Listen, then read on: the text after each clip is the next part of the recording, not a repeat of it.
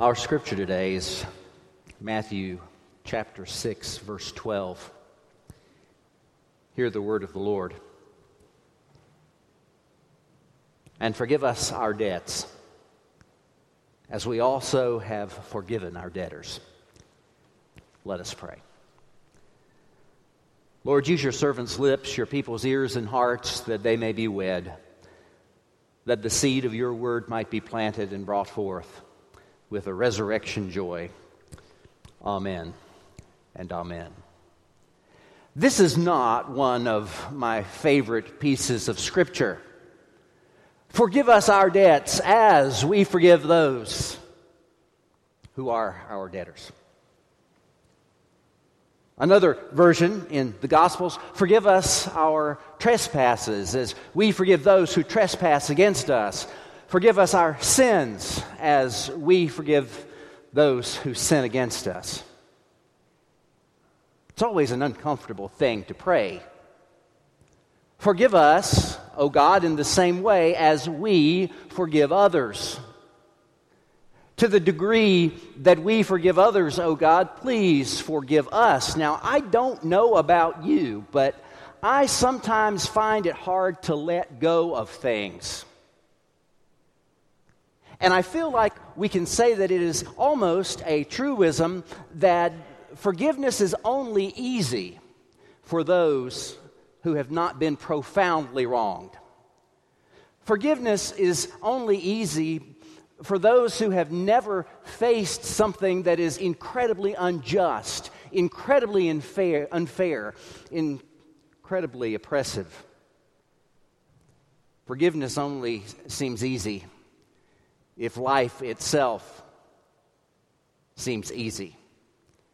But easy or not, Christians are called to forgive, and Christians are reminded that if we do not forgive, we place ourselves at peril. At the end of this paragraph where the Lord's Prayer is being taught, verses 14 and 15, go back to this whole idea. For if you forgive others their trespasses, your heavenly Father will also forgive you. But if you do not forgive others, neither will your Father forgive your trespasses. And so there have been times in my life when I have said the Lord's Prayer, and the Lord's Prayer is a regular part of my devotional life. I use it multiple times a day and on Sundays also. And I want to say, instead of forgive us our trespasses as we forgive those who trespass against us, I want to say, oh God, do a much better job of forgiving me than I have done at forgiving the people who have offended me. I don't really want God to forgive like I do. I want God to do it a whole lot better. I can remember a time many years ago when someone did something to one of my family members that I found particularly mean and particularly offensive. And quite frankly, if I'm to be honest about it, I despised this person. Now, there's something that happens when you let this cancer of hatred begin to grow in your heart. It goes on replay in your mind, and if you don't watch out, when you get up in the morning, you'll be thinking about what old so-and-so said about you. What a jerk he is anyway. Where did he get off saying that kind of stuff? What was he thinking? It's just a pain. If you don't watch it as you're going to bed, when we should be thankful for the gifts that God has given us through the day, our mind will go back to this scenario and we'll replay it again. And if you don't watch it, there will be other triggers throughout the day, like unloading the dishwasher, and you'll be sitting there having an argument with somebody who's not even in the room. You'll be sitting there proving to yourself and anybody else you'll acknowledge it to that you have allowed somebody rent-free space in your brain. And they've taken up residence there. They don't even know it. Forgiveness can be hard. I realized as I was praying the Lord's Prayer in this season of my life that I really did not want God to forgive us our trespasses as we forgive those who trespass against us. I wanted God to forgive me, but I wanted license to remain in my own bitterness and my own anger and angst and just general perturbedness. It's hard to pray that prayer. There was a priest, you may have heard the story of the priest that was on the battlefield, and he was cradling the head of a dying soldier, and he said to the soldier, "Are you sorry for your sins?" The soldier said, "Father, if I am honest, I must say to you, no, I am not sorry for my sins." The priest prayed a silent prayer, and as he held this man's head, he said, "My son, are you at least sorry that you are not sorry for your sins?" And as the story goes, with tears streaming down his face, this dying soldier on the battlefield said, "Yes, Father, I am very sorry that I am not sorry for my sins." And the story says that the priest offered there on the battlefield the last rites for this dying man who, while he was not sorry for his sins, was at least sorry that he was not sorry for his sins. Where you and I often find ourselves when we talk about forgiveness is that there is this reality of anger in our hearts, and sometimes it's justified anger and sometimes it's unjust, but it's just there. And in these moments, the way that we are to deal with such anger is not hiding from God, but acknowledging exactly before God what's going on. I remember praying the Lord's Prayer and thinking, well, I despise this guy, and God knows I despise this guy. I might as well be honest about it. And so my prayer went something like this: Lord, I've just prayed, forgive us our trespasses as we forgive those who trespass against us. And I just can't stand so-and-so. I despise him. I hate him. I know that that's not where I need to be. Help me. Help me to have something besides that in my heart toward this man. I prayed that prayer. I kept praying that prayer. I prayed that prayer for 1.5 years. And after 1.5 years, I was praying, and suddenly I realized that I didn't have hatred in my heart anymore. I mean, I didn't want to go on vacation with the guy or anything like that, but I didn't have this hatred and intense dislike that I had started out with.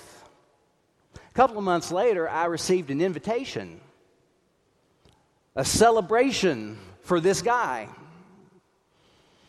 I thought, well, I've come some way. I'm not sure I've gone that far. And so I prayed about it.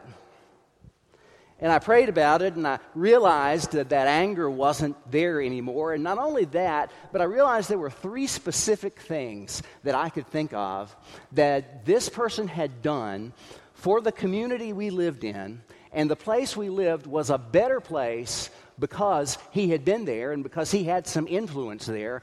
And suddenly I realized that I'd be able to go and I'd be able to celebrate. I wouldn't stay very long, but I went in and I celebrated after all. Forgive us our trespasses as we forgive those who trespass against us. It's almost like if we enter into the orbit of Christ and His power, the closer we get, the more forgiveness is real. And if forgiveness is real, we both accept it and offer it. The further we get from Christ and the sphere of His influence, the less we embrace God's forgiveness, and the less we offer it. It's an inconvenient truth that forgiveness is not an option for a Christian. Forgiveness is one of those commands that the Lord has offered to us. It's one of those tasks that we see as early as the Old Testament, two ways that it can move out from a person, from an individual. We see Jonah, the great prophet, go and preach against Nineveh. Now, let me tell you about Nineveh. Nineveh is the capital of the Assyrian Empire. The Assyrian Empire has done away with the northern tribes of Israel, taken them into exile. The Jewish people didn't like the Ninevites. They represented the opposing power in the world. Jonah is called to go to the capital city. And he's called to give the message that, quite frankly, he wants to give. 40 days more, and Nineveh shall perish. He initially runs. But at the end of the book, he tells us why he runs. He runs because he goes and he preaches 40 days more and Nineveh shall perish. And he sits down and he waits on the fire to fall from heaven. But his preaching is effective, and the Ninevites repent, and Jonah begins to sulk. I knew it, he said. This is why I didn't want to go in the first time, he says. You are a gracious God and merciful, slow to anger and abounding in steadfast love, and you relent from punishing, and I wanted to see fire, and you offer pardon. The book of Jonah closes with the sun shining on Jonah's head, and Jonah sulking because God is far more gracious than he is. And God is far more willing to forgive than is his prophet. Earlier in the Old Testament, we see Joseph. If ever anybody had a reason to complain, it's Joseph. Joseph's brothers, jealous of his multicolored coat, Joseph's brothers sell him into slavery. He is taken down to Egypt, where he is accused of sexual impropriety that he did not take place in. He is sent to prison and seems lost and forgotten there. When finally he rises to prominence and his brothers come and find out who he is, they're terrified that he has held a grudge for all of these years. Joseph hasn't held a grudge. Joseph has seen that what they intended for harm, God has brought them all through and given him the opportunity to bless them in spite of themselves. Joseph, one who is willing to forgive. Dear Christian, I don't know who it is that is in your life, and maybe you're one of those rare people that don't have anybody in your life that has irritated you to no end. Maybe you don't have an arch nemesis, or maybe you do. You know you do if the whole time I've been talking, you've had somebody in your mind. Oh no, you say. Let me tell you this, without God's help, you and I can't forgive. Without God's help, we are lost in our bitterness, in our anger, in our anxiety, in these holding patterns. Without God's help, we can't do this work that He's called us to of forgiveness. But what's the alternative? Say someone comes and sits down in my study and says, you know what, my neighbor is the worst neighbor in the whole world. Every time the wind blows and a tree drops a limb on his property, he's knocking on my door saying, when you're going to clean that up? Whenever my dog goes out, he's got this property line in his mind, and he's watching where the dog steps. I just can't stand the guy. What's my pastoral advice going to be? You know what? Just think about that all the time.